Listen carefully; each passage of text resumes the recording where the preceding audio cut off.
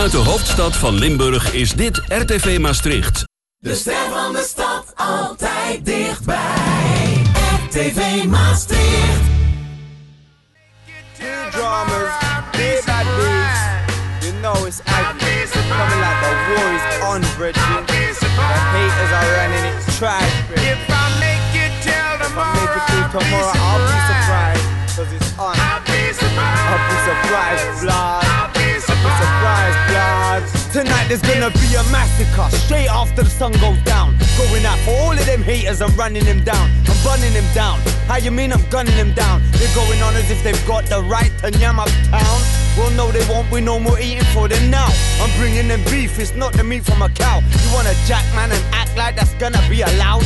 Do you think I'd let that ride? I'm too fucking proud. The table turners are right on you now. Say goodnight as I'm putting your lights out. Should've taken me out when you had the chance. Under the moonlight, time to meet the devil and dance. Ask Nas, you from the hood, you have to get yourself a gun. And when it's on you, don't pop your shit and run. You stand firm till the oak clip's done, or else you'll have a slim chance of seeing tomorrow's sun. If I make it till tomorrow, I'll be surprised. That's if I make it till tomorrow, blood. I'll be surprised, blood. You know I'll be surprised. If I make it till tomorrow, I'll be surprised. I'll be surprised. You know I'll be surprised. That's if I make it till tomorrow. So now I'm roaming with two straps, both off the safety catch. Around the spots where they shot in the crack. I'm looking for cats to get any haters I see. How many haters up in Finsbury are they out to get me? Just like Chong, a crackhead paedophile and his son. Going on as if they're heavy cause they're holding a gun. That can't run. How many more lives have got done? So the man can sit back with a crack pipe to bun. Fucking scum, love to take life for fun. Killing innocent sons and leaving heartbroken mums. I sing murderer, blood is on your trainer. These men took that to forensic doctor. Murder, the victim's family must all hate ya. So kill me now because you won't kill me later. I'm ready to die and I'm ready to take life. And I'm gonna be surprised if I make it through tonight. Cause it's on, blood. Raggo. Kill or be killed, blood. Trust. If I make it till tomorrow, that's if I make it till tomorrow. I'll be surprised then. I'll be surprised, yeah. I'll be surprised, blood. All night I've been searching to find out where them facios are lurking. Think I finally found them, but I still gotta be certain. I heard they shot him working the crack house in the block, the flat without a curtain. Can we go hurt them? Firebomb the letterbox and leave them all burning. If they coming running out, my bullets gonna splurt them. I'm all out to hurt them and leave them for dead. Making sure every one of them gets one in the head. I'm running it red, not thinking about running from feds. The only force that I'm having is the feeling full of lead. I didn't wanna have to go resort to all the bloodshed, but now it's kill or be killed and left on your deathbed. As I look into the face of this crack-facing demon, knowing he's the type who rapes his own semen. What do you believe in, the dark or the light? I know I'm gonna be surprised if I make it through tonight. If I make it till tomorrow, I'll be surprised. I'll be surprised. I'll be surprised. If I make it till tomorrow, I'll be surprised. I'll be surprised. I'll be surprised. I don't know I did it. But you're telling me? Yeah. I'm turning myself into you, Harry, as you're my mate. You can collect the reward. Crapping on your own doorstep. We'll let them deal with it. They'll stand on me, Harry. They don't like me there. I've been there before. They'll roll me in a mattress and they'll boot me. What's that to a brick shithouse like you? I smashed the police car with the transit. Send me to another nick. You're shit. You roll in it. Welcome to Student Radio Maastricht. This is 107.5 FM, RTV Maastricht. We are here in the studio today with Stephanie Blom and Zaki, our loyal tech and co-host for today. Hello. And today we will talk about a very important topic. A bit of a serious note today. We will be talking about ethnic profiling. And Stephanie, tell us a little bit, what is your expertise? What do you do Well, ethnic profiling is not necessarily my expertise, I think, but it's a topic that I'm very interested in. I used to work at the Maastricht University in the criminal law department, and now teach at the Vrije Universiteit in Amsterdam. So criminal law is my thing, and ethnic profiling is something that I've been reading a lot upon and talking a lot about. And I think it's cannot be stressed how important this issue is. So to say that I'm an expert on ethnic profiling, well, maybe luckily I'm not. But yeah. Yeah. Thank you for being here today with us. Zaki, how are you doing today? I'm doing pretty well, I think, yeah. Nice. Are you interested in this topic? What do you think about? Tell us. I mean, it's a pretty interesting topic to me as a black guy, you know, particularly as a black guy from the United States, you know. There's so much history of, you know, racial discrimination, racism in general. You know, the United States was basically built on slavery, and that legacy really persists. And so, you know, it's really interesting to see how the history and the way that black people are portrayed in media affects how people view us today. And I think it's really fascinating, something that really needs to be examined.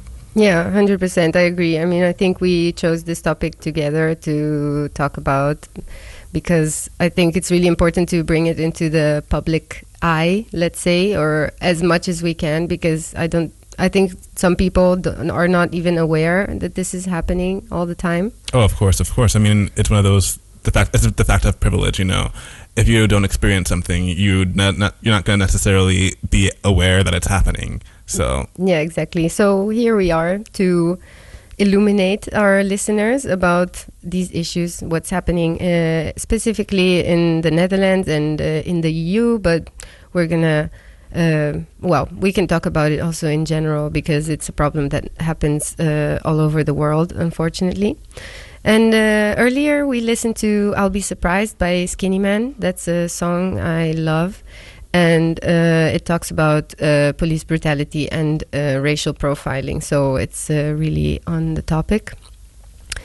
And yeah,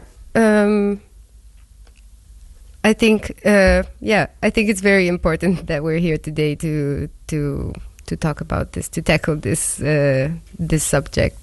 I mean, of course. I mean, particularly with recent issues that have been happening in Maastricht. The protest that happened on Sunday. Yeah, I think it's very interesting that I think it's very interesting that this discussion is coming up right now, just with everything that's happening with COVID and everything. And it's like, particularly the fact that we've been planning this episode for like the past few months, and so that this event happening this Sunday, it's very timely that it's happening right now. I think it's something that we need to really talk about it, to bring it to a public eye. So I think right now it's actually time to move to another song. Yeah. The next song is going to be 2000 Blacks Got to Be Free, featuring Roy Ayers by Fela Kuti. I love Fela Kuti. I'm very excited to hear this song right now. So, yes. Williams and Zinger killed poor Hattie Carroll with a cane that he twirled around. Small correction. This is The Lonesome Death of Hattie Carroll by Bob Dylan. A hotel society gathering, and the cops was called in, and his weapon took from him as they rode him in custody down to the station and booked Williams and Zinger for first-degree murder. But you who philosophize disgrace and criticize all fears, take the rag away from your face. Now ain't the time for your tears. Williams and Zinger, who had 24 years, owns a tobacco farm of 600 acres, with rich, wealthy parents who provide and protect him, and high office relations in the politics of Maryland reacted to his deed with a shrug of his shoulders and swear words and sneering, and his tongue it was a snarling. And in a matter of minutes, on bail was out walking. But you who philosophize disgrace and criticize fears. Take the rag away from your face. Now ain't the time for your tears. Hattie Carroll was a maid in the kitchen. She was 51 years old and gave birth to 10 children, who carried the dishes and took out the garbage, and never sat once at the head of the table, and didn't even talk to the people at the table, who just cleaned up all the food from the table and emptied the ashtrays on a whole other level. Got killed by a blow, lay slain by a cane that sailed through the air and came down through the room, doomed and determined to destroy all the gentle. And she never done nothing to Williams and Zinger. And you who philosophize disgrace and criticize all fears, take the rag away from your face. Now ain't the time for your tears.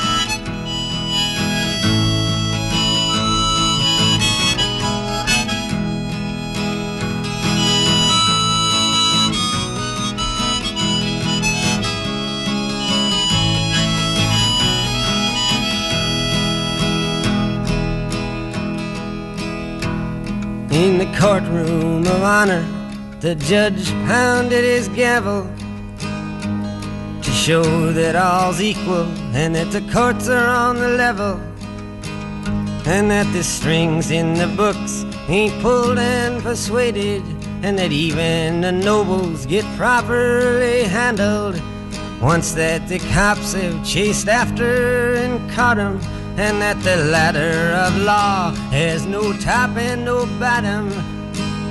Stared at the person who killed for no reason, who just happened to be feeling that way without warning. And he spoke through his cloak most deep and distinguished, and handed out strongly for penalty and repentance Williams and Zinger with a 6-month sentence. But you who philosophize disgrace and criticize all fears. Welcome back to Student Radio Maastricht. This is 107.5 FM, RTV Maastricht. And we just listened to The Lonesome Death of Hattie Carroll by Bob Dylan. Quite a sad song for a serious topic that we are talking about today. We are here with Stephanie Blom and Zaki talking about ethnic profiling.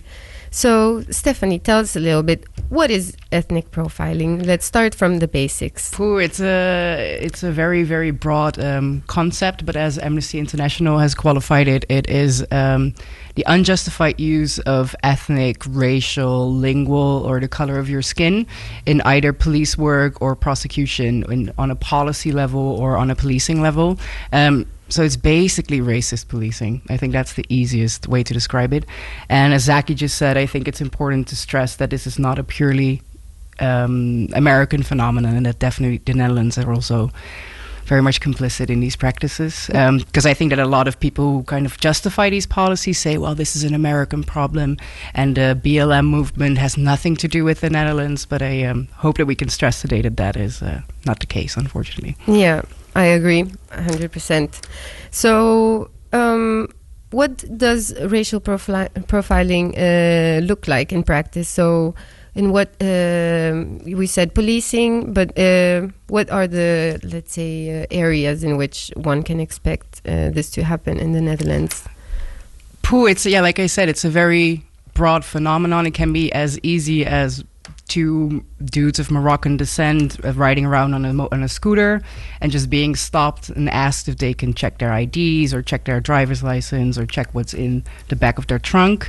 There's also more institutionalized forms. So we have the crime anticipation system, which is in place, which is, I think, a very dystopian combination of digital innovation and ethnic profiling. So what it basically is that it's a system in which they combine all types of data, being the crime rates in a certain neighborhood, being the household income, home ownership, the amount of people or the number of people on benefits. And they combine all this data to come up with a prediction of when what types of high impact crimes will occur. So they haven't occurred yet. It's very much preventative policing. So what they do is that they deploy extra police power and extra patrols to these specific neighborhoods to stop people, to check vehicles, to make their presence known. And because it's driven by data, that also always gives it kind of the aura of neutrality. But I think it's quite clear with what kind of data the system is fed and which neighborhoods and people from what ethnic backgrounds will be targeted first. So that's my main objection against these systems, because they say it's effective, they say it is saving them time and money. So this whole aura of neutrality of data-driven systems is really also a crucial element in this, I think. So basically what it comes down to is that you go to certain areas like the Bijlmer in Amsterdam, which is a very big Creole Caribbean community. And you just go driving around with police cars all the time, letting them know you're there. And even if you would be stopping and searching people or actually catching them in the act, then that data is again fed into the algorithm, which skews it even more. So it's a self-fulfilling prophecy that really can lead to nothing else. But yeah, of course, if you only check the same spots, you only get the same kind of happenings, let's say. I think that's really crazy. And it's really crazy. I mean, two things that I wanted to mention. One is like we have to really stop with the idea that data is not biased because obviously the kinds of data that are fed into the system produce a certain result, of course. And another thing that really shocks me is that they don't only take into account crimes that happened before in a certain area, but also, as you said, the household income and the home ownership. That's really it's really crazy that they can even look into that. I don't know. Yeah, because officially, since the GDPR, like your ethnicity or racial background is a special category that demands has extra protection. So I think they kind of took ethnic or nationality, they took that out because they cannot really do that anymore. But then they try to circumvent that by saying like how many people live at one address, because then the idea is that, for example, Moroccan or Turkish or Suriname families are bigger than Dutch ones, so to say. So that's how they try to circumvent these extra protections that are around there.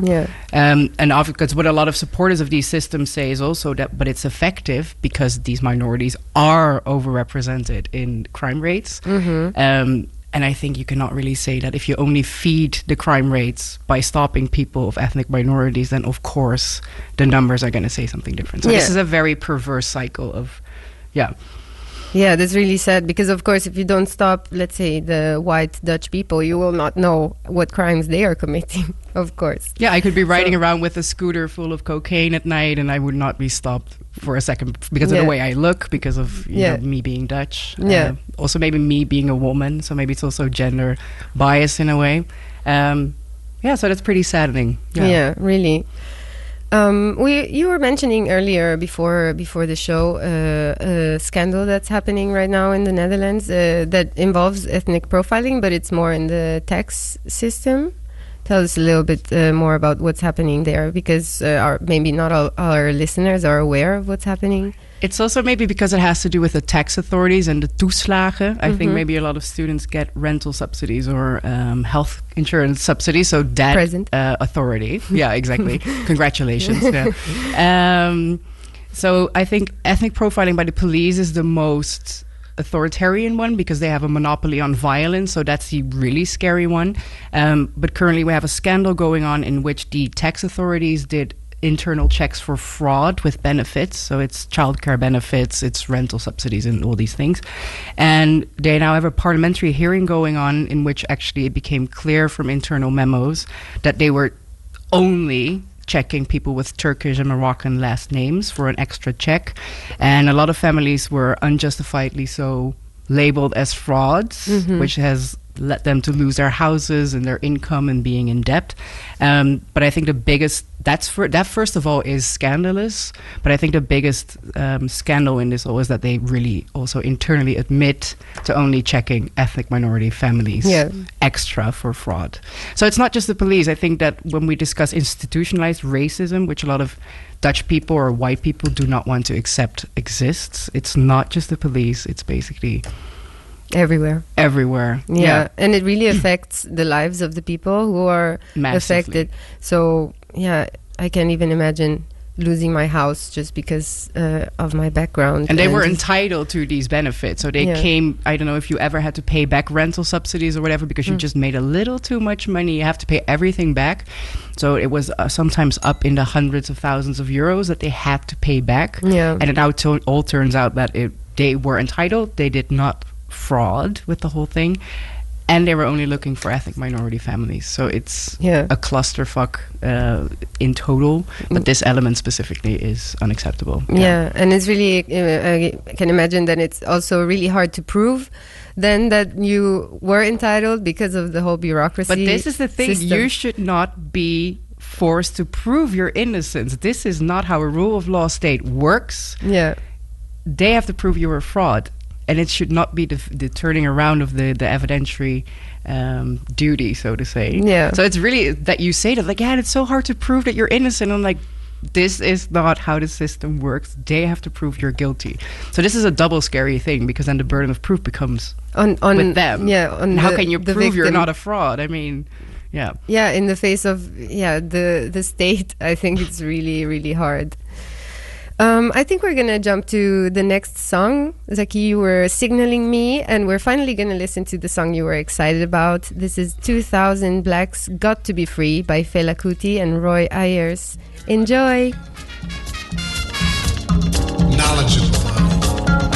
You understand? Everybody black. 2000 black. 2000 black. 2000 black. 2000 black.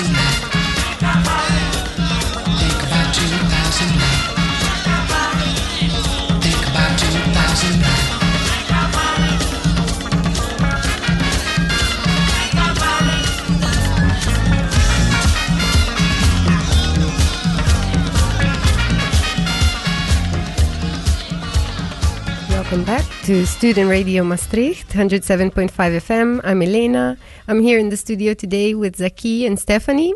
We're tackling ethnic profiling in the Netherlands and in the EU. We're mostly focusing on the Netherlands, of course, because we live here. But this also happens elsewhere in the EU. I was thinking earlier about what was happening in Italy, for example. There have been some decrees about migration and new decrees for security decrees. That's what they call it. I hate that name. Sounds so bad. Security decrees. That in these decrees they specifically told the police which nationalities to target when they were stopping people on the street. So that's just another example of what's happening right here in Europe. Not across the ocean, not so far away, just around the corner. So, yeah, I don't know. We wanted to do a little segment on sharing personal experiences. But, yeah, Zaki, do you have personal experiences with racial profiling? I mean, I think it's pretty hard to be growing up in the United States and not have, like, you know, at least one experience if you're a person of color, you know. You know, you definitely grow up going, like, for example, there's a bookstore, going to a bookstore downtown, you know, just to, like, read books or just flip through books, you know, and constantly being followed by a security guard, you know, just little things like that. I remember there was one time I was, like, 14 years old in, like, University City, so, like, West Philadelphia, right next to University of Pennsylvania, like, right where it, like, was no longer Pennsylvania now, like, residential neighborhood, but there's also a few frat houses about. And we were just stopped by police because apparently my twin brother and I fit a description at 14 years old next to my mom. So, yeah, little things like that. And, like, yeah, it's really interesting because even in the Netherlands, it still exists, of course, but it's very different. Very, very different from what it is back in the United States. Yeah, I mean, I can tell you my experience as an Italian foreigner. When I was trying to open a business here, they were really strict on checking where my money was coming from because, you know, I'm Italian, so I must be a mafia person. And yeah, I mean, that's my fortunately little experience in this scenario, but. Yeah, in the Netherlands, it's not just limited to like people of color. I guess that obviously that's like the more let's say obvious from just looking. But when they look at your passport, they also do more profiling as well. So I don't know. That's fortunately again that I have this privilege that I was only profiled in. I guess in text, in bureaucratic ways, yeah. But Stephanie, you were telling us earlier about the crime anticipation system. That's like a system that the Dutch police uses, right? Are there other systems in place that perpetuate this system? Well, there's really a number of these measures, but for example, because I want to refer to your example of being Italian, that also can lead, you know, everything not Maastricht or not local or not in the network of people is kind of, you know, already looked upon a bit differently, I think. But what they, for example, do in Roermond based on nationality is that I think a lot of people know that you have the big shopping outlet there where a lot of people go to. And they were dealing with a lot of shoplifting because there's expensive stuff like Gucci bags and all these things. So what they did as an experiment between the municipality, the shopping outlet and the police is that they created a system again, like surveillance capitalism, mass surveillance. This is a big problem in this because ethnic or nationality profiling has always been an issue, but clearly these data gathering techniques have made it a lot more easier and the scope a lot bigger. So this is really a toxic combination, I think, like racial bias or racism and mass surveillance. Mm-hmm. So what they did is created a system in which they combine traffic camera footage with mobile phone data, license plate data, and open source intelligence, so social media, to come to a system in which they count points, basically. And if you come above a certain level of points, then the police is going to pull you off the road, intervene, and actually search your car to see if you were stealing from the outlet center. And basically what this is targeted at is Romanian and Bulgarian males driving across the border from Germany. So your location data coming from Germany, 1 point. Driving a Romanian car, 1 point. More than 2 males, 1 point. So while you say maybe that white males have a privilege, they definitely do. But here we're actually targeting white males from certain nationalities who are then stopped and searched under the impression that Bulgarian and Romanian citizens come to Roermond to steal Gucci bags. Yeah. Again, this is preventative policing, so nothing has happened yet. Yeah. And we're already employing or deploying criminal law to intervene in these things. And I'm sorry for ELS students, maybe this is a bit repetitive then, but criminal law was meant to be an ultimum remedium, so a measure of last resort you can only use when nothing else helps, basically. But now, criminal law, what you see is that it's being deployed as an instrument to prevent crime from happening, which is not how it was intended to be, which is not the role it has or should have in our society. But it's scary because criminal law is the field of law in which you can take measures that limit your freedom, that actually could include violence upon arrest, that can take away your freedom. So that's why it's a toolbox that should be reserved for the worst crimes and the worst violations of norms. But what we now see is that the police is being deployed to prevent crime even before anything has happened, therefore limiting constitutional freedoms. And it's totally reversed of how it was intended to be, because this is all aimed at preventing risks from materializing. So maybe we're just a very scared population, afraid of the future and future risks. So I think that is also a commonality in all these systems. Yeah.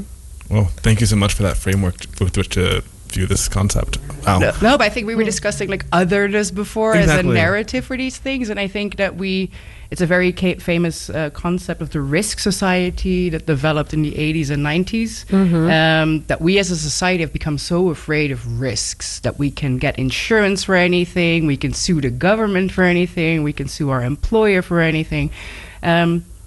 So what you see is that criminal law is now deployed as a risk or crime control system, which makes it even more dystopian. And I think that others, or the other, to use that very maybe worn out frame sometimes, is also perceived as a risk. And that's why ethnic or racial profiling has become so prominent again, because, others are risks. We don't know you, we cannot, So I think that's a more sociological anthropology dimension of this. Yeah. Well, I love these ways of looking at things. So. Yeah, I agree. I don't know. I think it's... we're going to go into the song? Yeah, it's about time, I think. Okay, go ahead. Yeah, next song is Fight the Power by Public Enemy. Yes. Yep, classic hip-hop.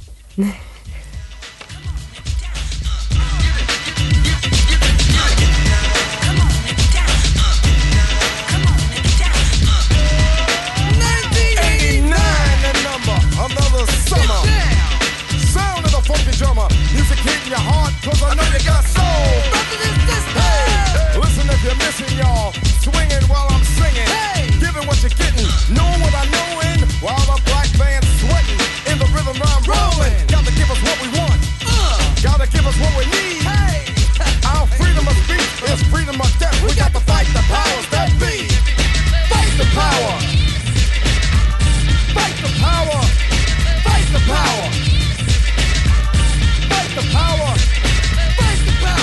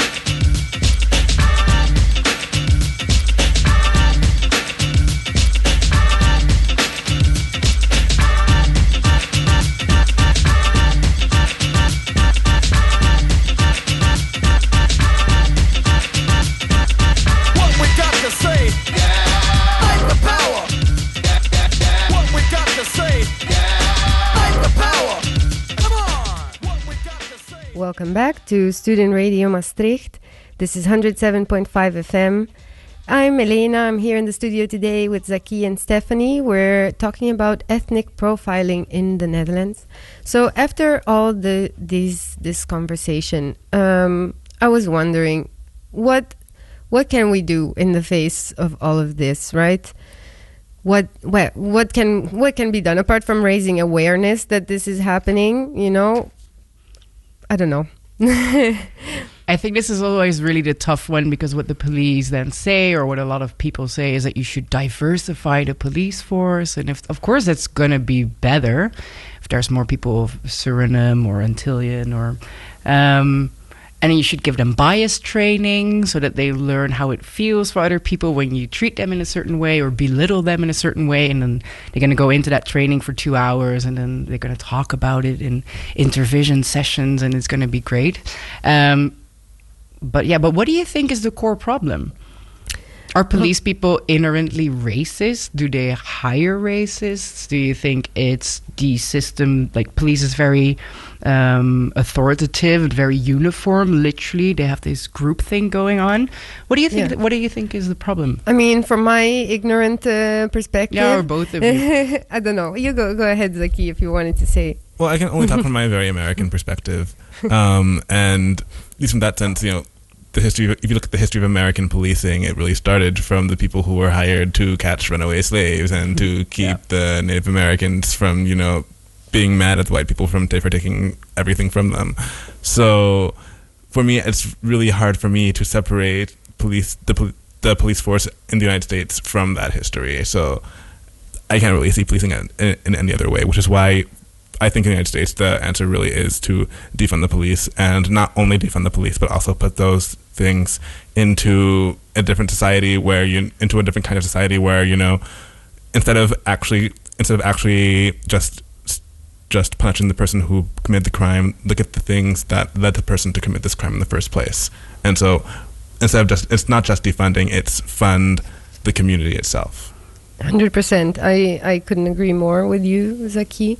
I totally think that, like, the true crime anticipation prevention system would be to actually provide a good life for everyone. Then people wouldn't be desperate to commit, like, petty crimes, and the police could focus on actual crimes like sexual assault or, I don't know, drug trafficking on big levels, or, you know, guns or something. I can't think of, or murder, there you go, another bad crime. But like, or I don't know, domestic abuse, some kinds of crimes, not crimes caused by, you know, desperation or something like that. But also, I don't know, from my ignorant perspective, I kind of see the police as a unified front. So I think it's really hard. For example, even if you have like the one or two diverse officers, maybe they can't really get their voice heard in the whole system or hierarchy that exists, you know, but maybe I might be wrong. And I don't know, I think one thing that happens as well is that, maybe they do get bias training, but how does that look like? Is it 2-hour trainings we were talking about earlier? Or like it's very limited amount of hours, and it's not...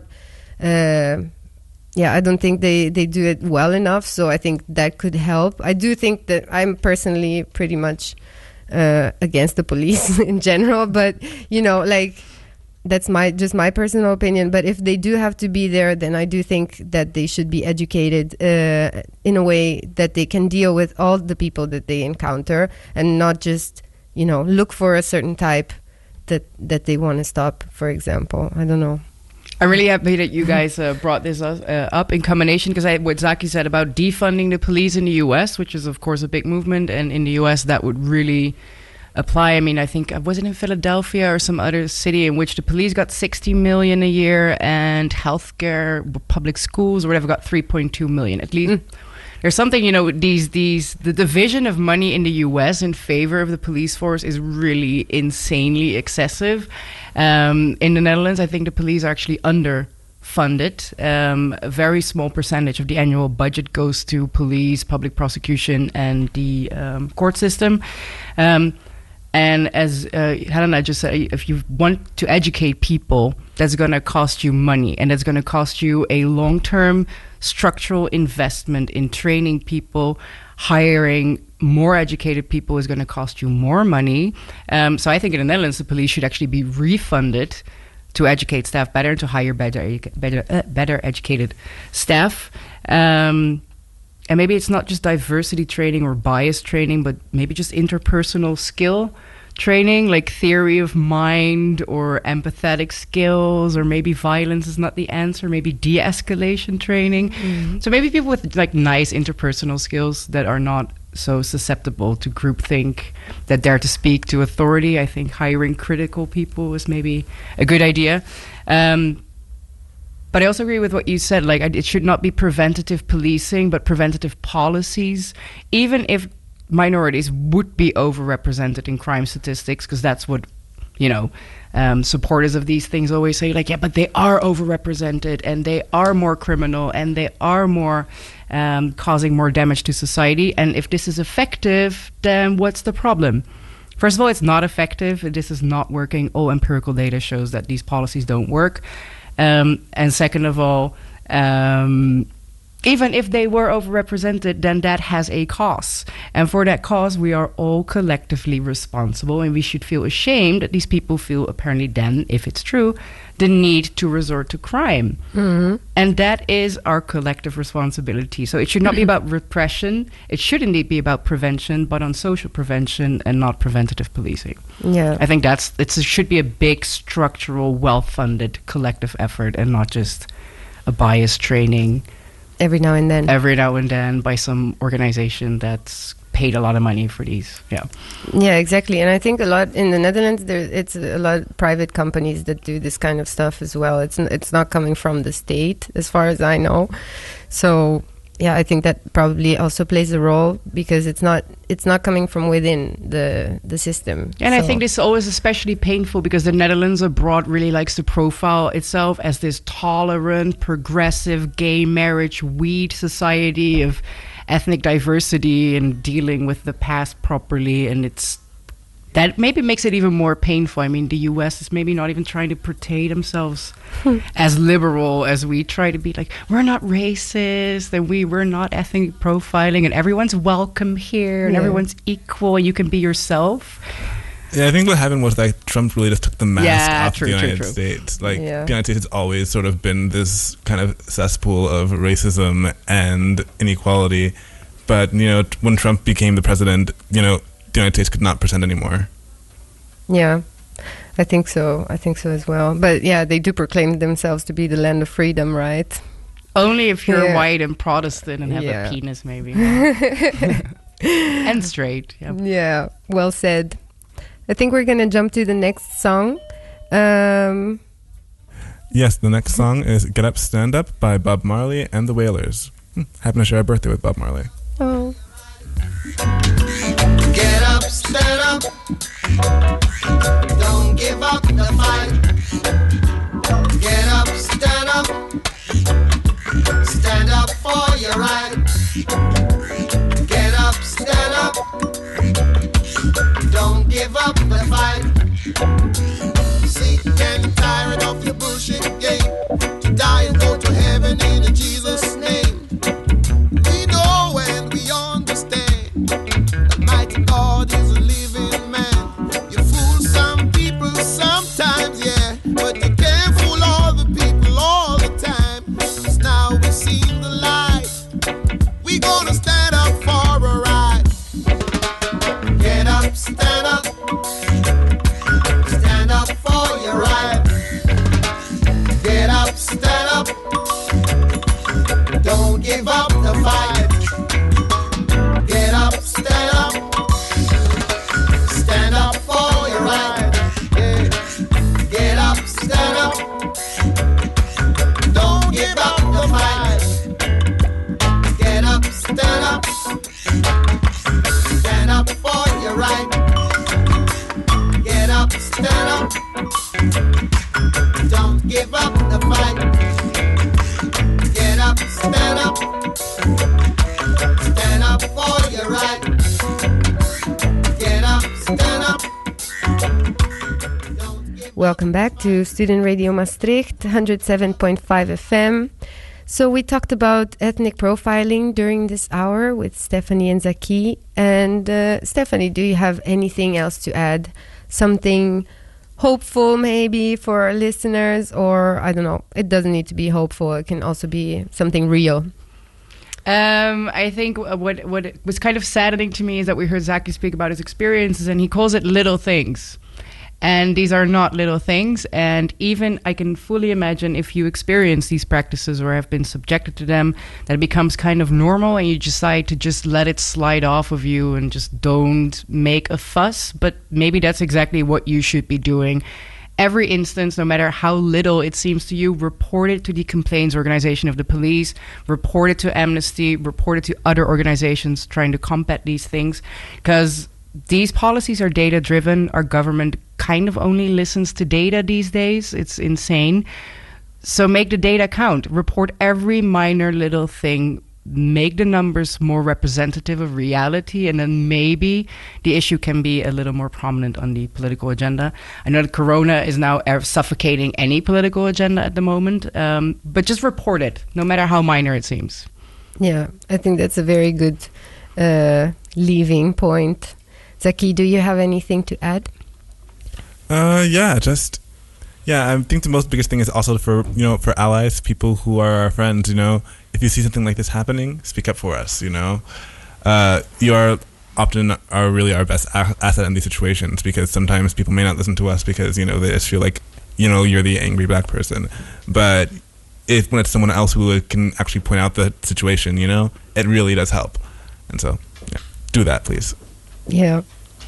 Nice. Let's do our best to try to change the system. I know it's maybe it's a cliche thing to say, to change the system, but we're just gonna keep saying it until it changes. So I think, no matter how frustrating it can be sometimes. We can't give up. So I hope that us maybe talking about this fuels a little bit of outrage and energy to keep this fight going. And keep the BLM demos going in Maastricht, I would say. Yeah, I think that's really important as well. Yeah. I fully support that statement. And I'm going to just conclude our hour with a little cultural agenda. So the lecture series organized by Maastricht for Climate about global citizenship and social justice is still going on, even if you missed the first ones.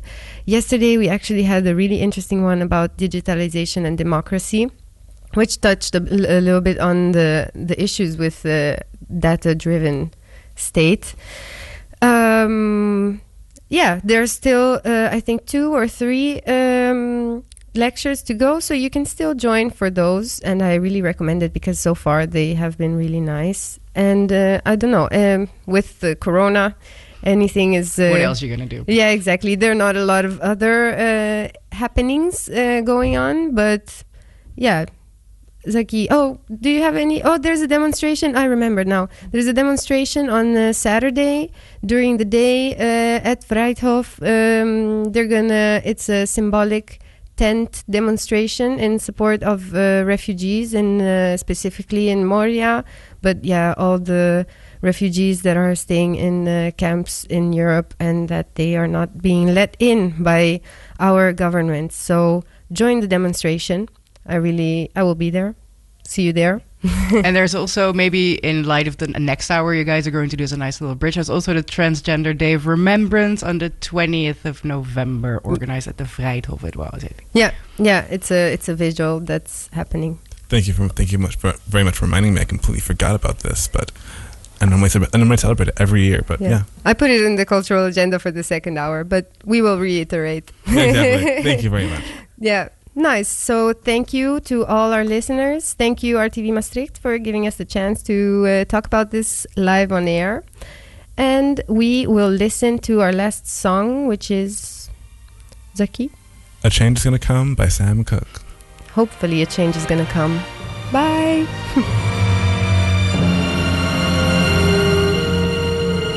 I was born by the river in a little tent. Oh,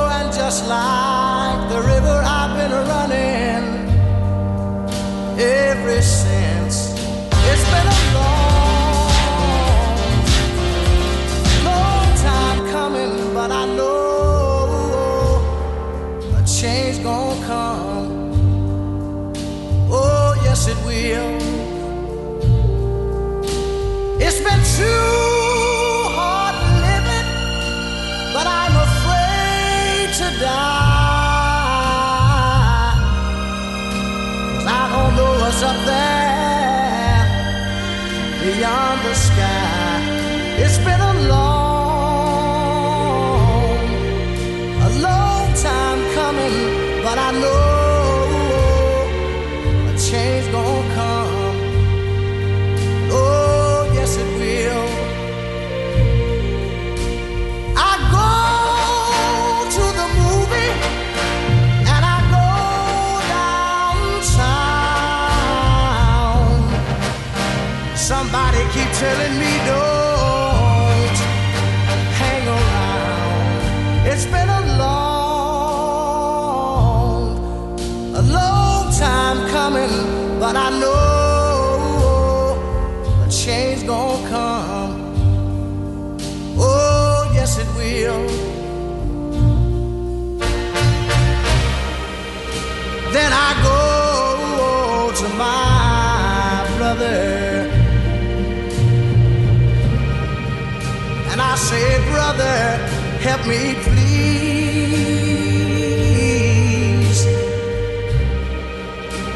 But he winds up knocking me back down on my knees. Lord, there've been times that I thought I could last for long, but now I think I'm able to carry on. It's been a long time coming, but I know